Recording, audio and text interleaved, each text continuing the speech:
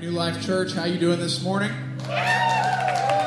It's good to see you today. And man, this service has been phenomenal thus far. God's Spirit has been here. Worship was awesome. And you know, if you watch sports a lot, when a game goes into overtime, or like the other night, the World Series went into extra innings, into extra innings. You know, they say that's free baseball. You're getting free sports when it goes into overtime. God's Spirit's already moved in this place. He moved here in worship, and so this is just free stuff, man. Everything from here on out is just a bonus. Whatever God does from here on out, He's already worked. And man, I'm so thankful for His presence. I don't want to ever take that for granted when He shows up. I always want to be appreciative of Him.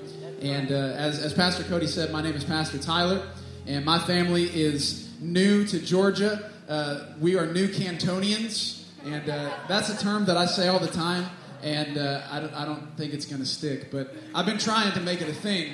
But we're glad to be here. And you all have been so hospitable to us and just welcomed us, made us feel like part of the family. And we just appreciate that so much.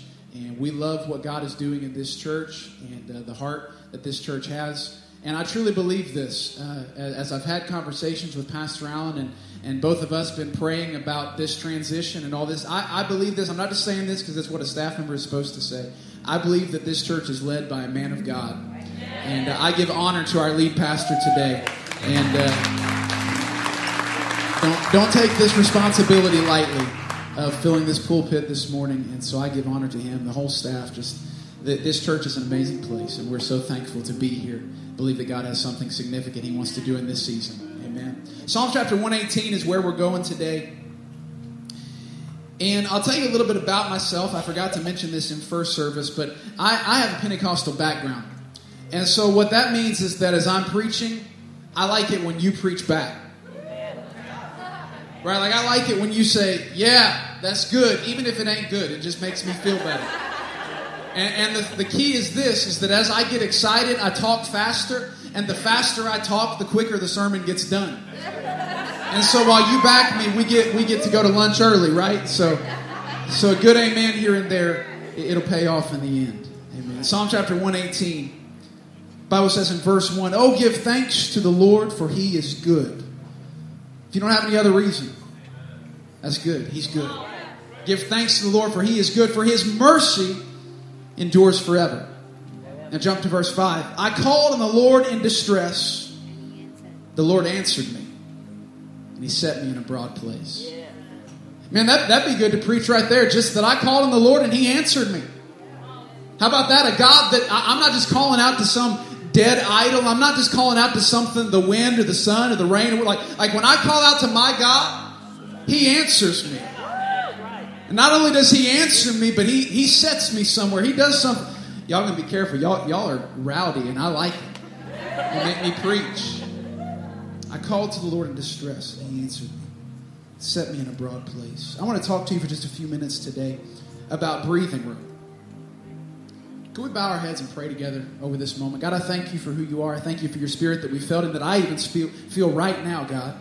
Believe that You're speaking to hearts even in this moment. And I pray that You would get me out of the way, God, that You would let my words be lost in Your will. And God, that I could just get in the vein of the flow of Your Spirit and let You accomplish what You want to accomplish in this place. And we give You all the glory because it's all about Jesus anyways. And it's in Your name we pray. Amen. Amen. I wonder if there's anybody in here today that you'd do some group therapy with me and you would openly admit, I have some illogical fears. Anybody? Yeah. I said this in first service because not many people raised their hand either. That I think some of our illogical fear is raising our hands in church. We have an illogical, like we're apprehensive to do that. And so some of us have illogical fears. There are all kinds of different ones out there. I'm a big person. I'm about 6'2". I weigh about 200 pounds, but I'm terrified of little bitty things called spiders. And if I see one, all my masculinity just seems to just seep out of my body, and I go running and jumping on the highest thing that I can get away from the spider. Snakes, mice, all that stuff freaks me out. I don't know why, it just does. And why I'm telling you that, I really don't know either. But one of the first illogical fears that I came to encounter in my young teenage life was the fact that I have an illogical fear of heights. And one of the tendencies, or the really frustrating things about illogical fears, is that you do not know you have them until you are experiencing them. Like nobody just, you're born and they're like, yep, that kid right there, he's going to be scared of this or that. They don't know until you get in the moment that it provokes it, and you're like, yep, I'm scared of heights. Now I know. The way it happened for me was my dad was pastoring a church in Kentucky, and they were putting a new roof on the church. And as is the case in many ministries, money is just not an overly abundant resource. Right? There's not a lot of churches that are just like, you know what, we have so much money, we just don't know what we're going to do with it. We're just overflowing, and that was the case in this church as well. And so there had been a group of guys at a church across the state that had said, hey, if you'll pay for the materials, we'll bring a crew down, and we'll put your roof on. We won't charge you labor. You can invite some of the guys in your church to come and help us. And so I was 14 at this time, and I thought, this is a great opportunity for me to get an extra punch on the man card. You know? Like, get on a roof, learn how to put shingles on, all that good stuff. I mean, the girls are going to like that if I can say, well, you know, I have a little roofing in my background. It's not a big thing. So 14-year-old me shows up at church thinking I'm about to learn my trade, about to be a roofer. So I get up on the ladder and I climb up and I step off. And when I turned around, the ground was a lot further than I had anticipated that it was going to be. And I'm not talking that I got just like a little bit nervous and a few, drops of sweat on my head. I shut down. Like, I could not move. And one of the guys across the roof from me was like, hey, would you mind to hand me that nail gun? And I was like, bro, I don't know if I physically can hand you this nail gun. I don't know that I have the capacity to move the 3 feet away from you that you are to give you the nail gun. Now, remember, the whole reason I'm up there is to prove how manly and tough I am. The whole reason I'm up there is to show that I have the capacity to do manly things. And before it was all said and done, I had to call 2 other grown men over to hold my arms as I walked the 3 steps to get back on the ladder and go in the church and help the ladies finish cooking the lunch that was going to be provided later. And, it was a good time for me. I learned a lot. And so roofing that's why I'm a student pastor. Because, I'm not a good cook either. So nothing works for me. Illogical fears. Like, it doesn't make sense, because the fact of the matter is it's a 1-story church. I was probably 10 feet off the ground. If I had fallen, the worst that was going to happen was I rolled my ankle. I wasn't going to die, but I was terrified. I was absolutely terrified. There are all kinds of things like that, illogical fears that don't make sense, but yet they scare us. The number one most common illogical fear is claustrophobia. People scared of tight spaces. Some of y'all saying, amen. That's right, I don't like it. You get in a crowd and you realize if I wanted to leave right now, I couldn't. Because there's just so many people. You get in traffic. All God's children said amen to traffic. It brings out the claustrophobia in all of us that we can't get out if we want to. And there are researchers that estimate that 10% of the world's population has some form of claustrophobia. That's when you consider the vast amount of people that are alive on the earth today, to think that 10% of them have this fear of small spaces, tight spaces. That's a pretty large number. But I would say that without stretching or without being liberal in the assessment, that probably 99 and probably even 100% of us have spiritual claustrophobia. That we don't like it when we get in a tight space. When we get in that place that we feel overwhelmed. And I don't know how I'm getting out of this. I don't know how I'm getting through this. And it feels like the walls are closing in and we're suffocating. We don't like that. And the Bible says, I read to you in this psalm that in verse 5 it says, I called on the Lord in distress. That word distress, it simply means a tight space. I called to him when I was overwhelmed by things, by stuff. And so for the sake of our conversation today, I'm defining spiritual claustrophobia as feeling internally suffocated by the circumstances surrounding us. Have you ever felt that way? Have you ever just felt like, man, I don't know if I'm going to be able to breathe, if I'm going to be able to take a breath, because I got these bills and I got these relationship problems and I got this sickness and whatever, you fill in the blank, but things around us begin to close in on us to where inside we feel suffocated. And so when we come into God's house and the Spirit of God moves like he did today and everybody else is worshiping, man, it's like we want to lift our hands and we want to respond, but I can't breathe. Because all the stuff in life is just choking. It's literally choking the life out of my spirit. Spiritual claustrophobia. I want to talk to us today about how we can acquire breathing room when we find ourselves in tight spaces. Because it's not a question of if hard times will come. Like that's not even a question. Life itself, by its very nature, means that bad things are going to happen to us. We live in a fallen world that is still dealing with the effects of sin, and as such, we deal with things that we really don't want to deal with. There are problems that we face that we don't want to face, things about our life that are unattractive. So in those moments that we feel overwhelmed by things that we don't want to be a part of our life, how do we respond to that? How do we handle those moments? Because here's the thing. Yeah, that's right. Pray. Thank you guys. We'll see you. No, I'm just kidding. What I try to do is I'm a fixer. I want to fix things. So if something's broken in my life, well, let's study this thing and see what we can do to fix it. That's not necessarily a bad thing. I like to just get, change, mix up, do whatever. That's not necessarily a bad thing, but often it doesn't work. I mean, we do our very best, but our effort really doesn't amount to much. Here's another thing that I do. I wonder if you're the same thing, that whenever I enter a bad place or I get a bad thing in my life or bad news or whatever, it's something I don't want, I like to get together a good argument to take to God and say, God, this is why I shouldn't have to go through this. Because see, here's the thing. For the last 6 months, I've prayed every day. And I read 2 chapters a day, Lord. And occasionally it's out of the King James Version. And so added bonus points, right? I'm doing everything that I'm supposed to do as a good Christian person. And as such, I feel like you should remove this trial from my life. Now, you're acting like I'm crazy, but you know you've done this.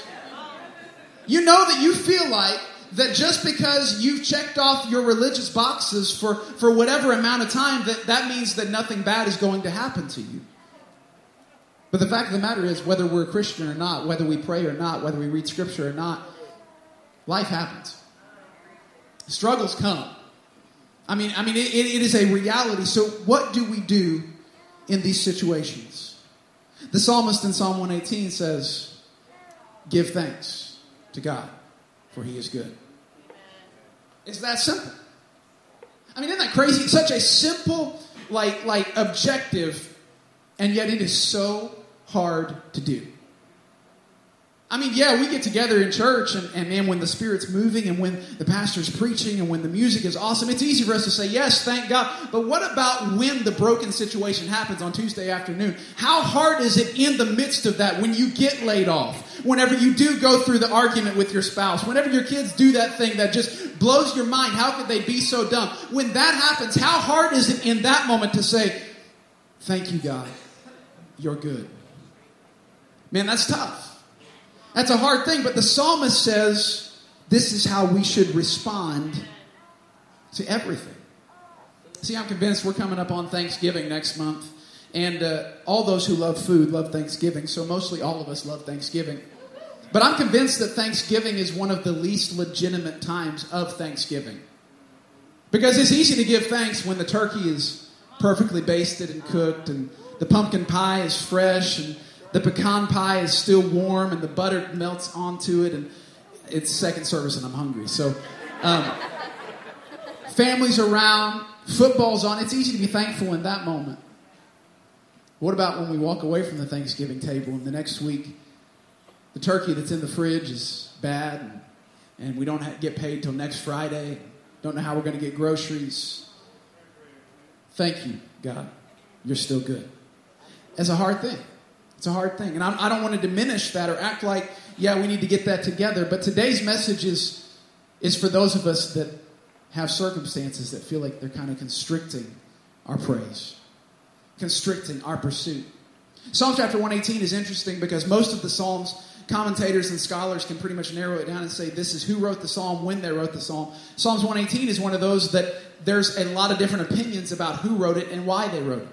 Some people believe David wrote it after he had been chased by Saul and Saul had tried to kill him. And after all that was over, David wrote Psalm 118. Some people believe it was the Israelites after they had come out of exile and they went back into their hometown and were able to rebuild the temple and all that stuff.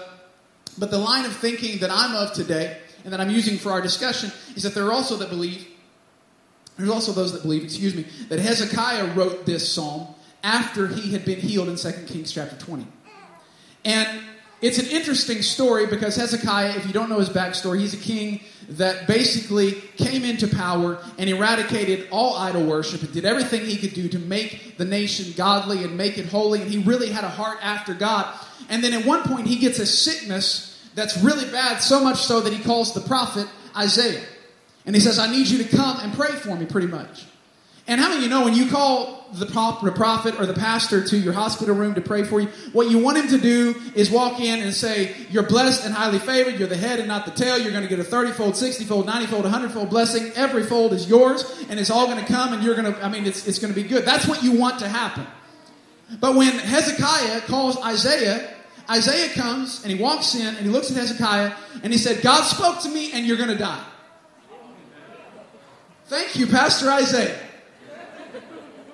You could have just sent a potted plant and that would have been just fine. But thanks for coming and declaring that I'm going to die. The Bible says that Hezekiah gets this news. And the first thing he does with this, the way he responds to this, is he goes to prayer.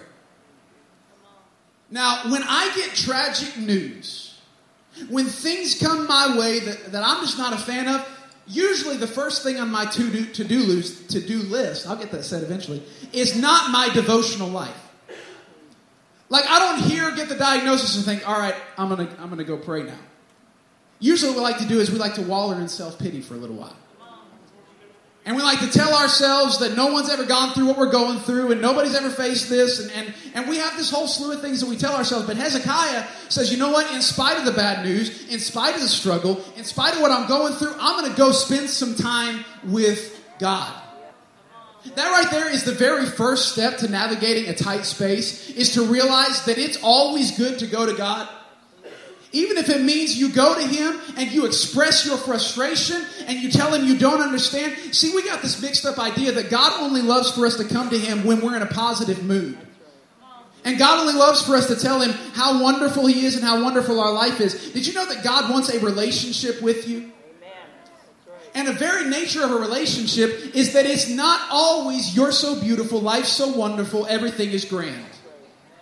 See, relationship doesn't happen whenever I got married, my wife is right down here in the front row. God has blessed me with a beautiful wife, beautiful family. But whenever we were dating, like, we both made sure, like, the hair is in place, the clothes are good, the breath is smelling nice and fresh when we're together. But when you really get a relationship and you get married, we do not wake up with fixed hair in the mornings. We do not wake up with wintergreen fresh breath in the mornings. Because relationship isn't about everything being well and good. Relationship is about, even with the good and the bad, for better or for worse, come sickness or death, like we're together, we're in relationship. God wants us to bring even our frustrations and our offenses and our questions. Hezekiah goes to him and he prays and pretty much tells him, God, I've been doing your thing. I've been trying to work for you. I've been trying to live for you. And yet here I'm facing this. What is it that kept Hezekiah from just giving up? Just saying, God, if this is all you have for me, then I don't want anything to do with you. If this is the result of faithfulness, then count me out. What is it that kept him from doing that? I believe that it's the fact that Hezekiah had personally experienced the goodness and the prosperity that comes from following and experiencing God. It wasn't that he had heard it talked about. It wasn't that he had heard it read about, that his dad or his grandpa. No, Hezekiah had gotten it for himself. It was his experience. When hard times come, only a personal experience with God will sustain your faith. See, when the trial comes, the Bible tells me so. I mean, don't get me wrong. I believe in the power of God's word. But you need more than just the Bible tells me so when you're facing a trial. You need more than just anecdotes and cute little sayings whenever you get the prognosis. You need to have been in the presence of an almighty God and have experienced His power in your life. A personal experience. It's not that your mom got it, your dad got it, your brother, your sister, your spouse. No, I got it for myself. I experienced Him for myself. He changed my life. And I'm thankful for your testimony, and I'm thankful for what God did for you. But you know what excites me and draws me closer to God than anything else? The fact that I was bound for hell and Jesus found me. The fact that I was bound by things and God set me free. See, it's my experience that sustains my faith. It's a personal experience. So Hezekiah pursues him, and God heals him. It's a great story. But we're real good at deflection. Or saying, well, yeah, that doesn't apply to me. Like, that's a cool story, and if Hezekiah wrote it, that's a great song, whatever, that doesn't apply to me. Because, I mean, first of all, it was Old Testament, and you know, Hezekiah, he wrote it after it was all said and done, and it's real easy to have faith when you know the outcome. It's real easy to be thankful when you're past the sickness and you've been healed. But did you know that this same model of thankfulness is displayed to us by a character in the New Testament? In Matthew chapter 26, we read where Jesus is about to go to the Garden of Gethsemane. And before he does, he's with his disciples. And the Bible says that they sang a hymn. Almost all commentators and scholars agree that the hymn that they sang was probably Psalm 118. And so before Jesus goes to Gethsemane, before he goes to be arrested, betrayed, beaten, abused, he gets his disciples together and he starts singing. Give thanks to God, for he is good, and his mercy endures forever. I was in distress. I called to him in distress, and he set me in a broad place. Jesus sings this with a confidence in the character of God. He sings this and says this with an understanding that God is good, but then immediately goes to Gethsemane where he prays this prayer. If it be your will, let this cup pass from me. See, we forget sometimes that though Jesus was the Son of God, he also dealt with humanity. And he was also anxious, and he wasn't all that excited about the cross, because Scripture says that he endured the cross, despising the shame. It was not something that he put on his calendar and circled it and said, yeah, I can't wait to get there. No, just a few days before he gets in Gethsemane, he says, God, if there's any way that these circumstances could be different, if there's another way, would you let it happen? He prays this prayer. But God says no. See, that's the thing. A lot of times we think prayers go unanswered. They all get answered. Just a lot of them are no. We say, God, would you do this? And we think he didn't answer. No, he answered. He just said, no, I'm not going to do that. Jesus prays, would you let this cup pass from me? But the cup didn't pass from him. Now, you have to understand that Jesus, at this point, everything he prays happens. He prays over Lazarus' tomb, and boom, here comes Lazarus, who's been dead for 3 days. Walks out. He prays for lame legs. They start walking. I mean, he even comes to a fig tree that hasn't borne fruit, and he says, God, let this tree wither. And the next day he comes back and it's dead. Up to this point, Jesus' prayers are unbelievably effective. What he says happens until he says, let this cup pass from me. What do we do when God stops taking our suggestions? What happens when you pray and you seek and you ask and it doesn't happen the way that you thought it should? Well, the psalmist says, give thanks, for God is good. One translation says it like this, to keep on giving thanks. Even when things don't happen the way I think they ought to, keep on giving thanks. Even when the sickness doesn't leave, keep on giving thanks. Even when the relationship doesn't seem to be mended, keep on giving thanks. Why? For no other reason than the fact that he is good. And the problem, the mistake that we make, is that we let the badness of our life convince us of the diminishing goodness of God's character. That just because my life is hard and my situation is bad, that means God's not as good as he was when everything was going well for me. But Job said it like this. He said, the Lord giveth, the Lord taketh away. But in the midst of all of that, blessed be the name of the Lord. Because my circumstances do not affect the character of the God that I serve. When I'm healthy, he's good. When I'm sick, he's good. When I got money, he's good. When I'm broke, he's still good. My circumstances should not determine the way that I view him. They shouldn't, but they do. So many times we let our problem deter our praise. And we don't respond to God because we're so affected by the negativity that we're facing. What do we do in these moments? We can't buy into his diminishing goodness. We must continue to give thanks. Because when we stop praising God, we are revoking his invitation from working in our life. My son was in preschool in Illinois, and his teacher really liked him. And he's my son, so that's understandable. Just kidding. But she got married a few weeks after he'd started school there. And because she really liked our son, I was joking with my wife. And I was like, hey, we should go to her wedding. You know, that'd just be cool to just drop in and let her see Easton. And it's a very simple illustration. But Kayla was like, we can't go to the wedding because we didn't get an invitation. You do not go where you have not been invited. That's weird. Like if today after church I just showed up at your house and said, hey, I'm here for dinner. We didn't ask you to come. I know. I just was hungry, you know, so I thought I'd show up. That'd be strange. That would not be socially acceptable. And we totally get that in a social context, but yet we think that God is just going to walk into our situation when we've been avoiding it and we've been cutting him off and we've been missing church and we've not been praying and we've not been seeking him. But in the midst of my hard time, God just walk right in and do your thing. God's presence will only be experienced by those who extend an invitation. He's only going to move into your brokenness when you invite him into your brokenness. He's only going to move into your frustration when you invite him into your frustration. Psalm chapter 22 verse 3 says, but you are holy, enthroned on the praises of Israel. This is a verse where we paraphrase a lot in church settings and say that God inhabits the praises of his people. So how do you send an invitation to God? If he only comes where he's invited, how do you give him an invitation? You praise him. You give thanks to him.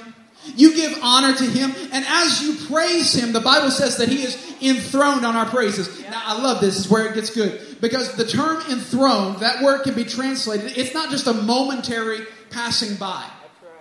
Like God just doesn't stop and come by and say, hey, I just wanted to check in on you. Make sure everything was good. I'll be back next week. The term enthroned means to settle into.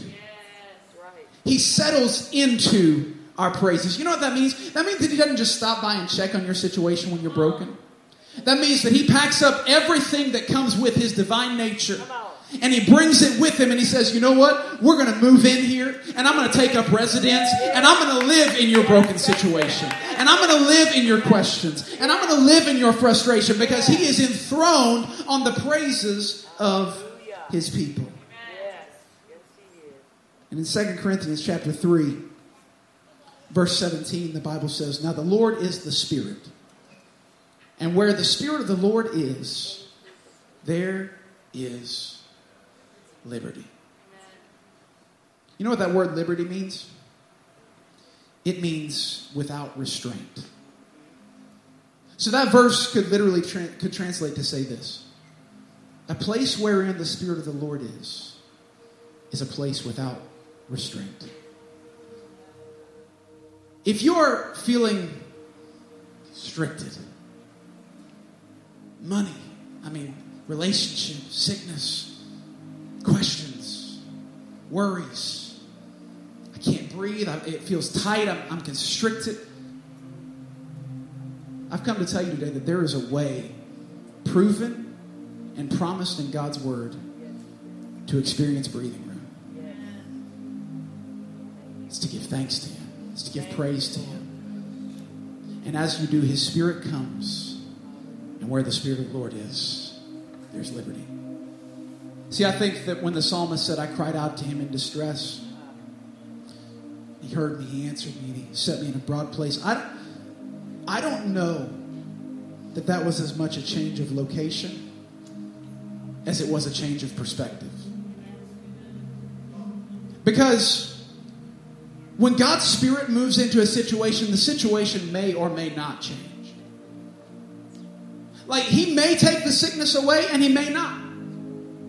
The relationship may be healed, just like that, or you may have to walk through that season for a little bit. But the fact of the matter is, whether the circumstances release around me, And whether I get breathing room because the circumstances get better or not, I still find relief because as soon as His Spirit shows up, there is no restraint.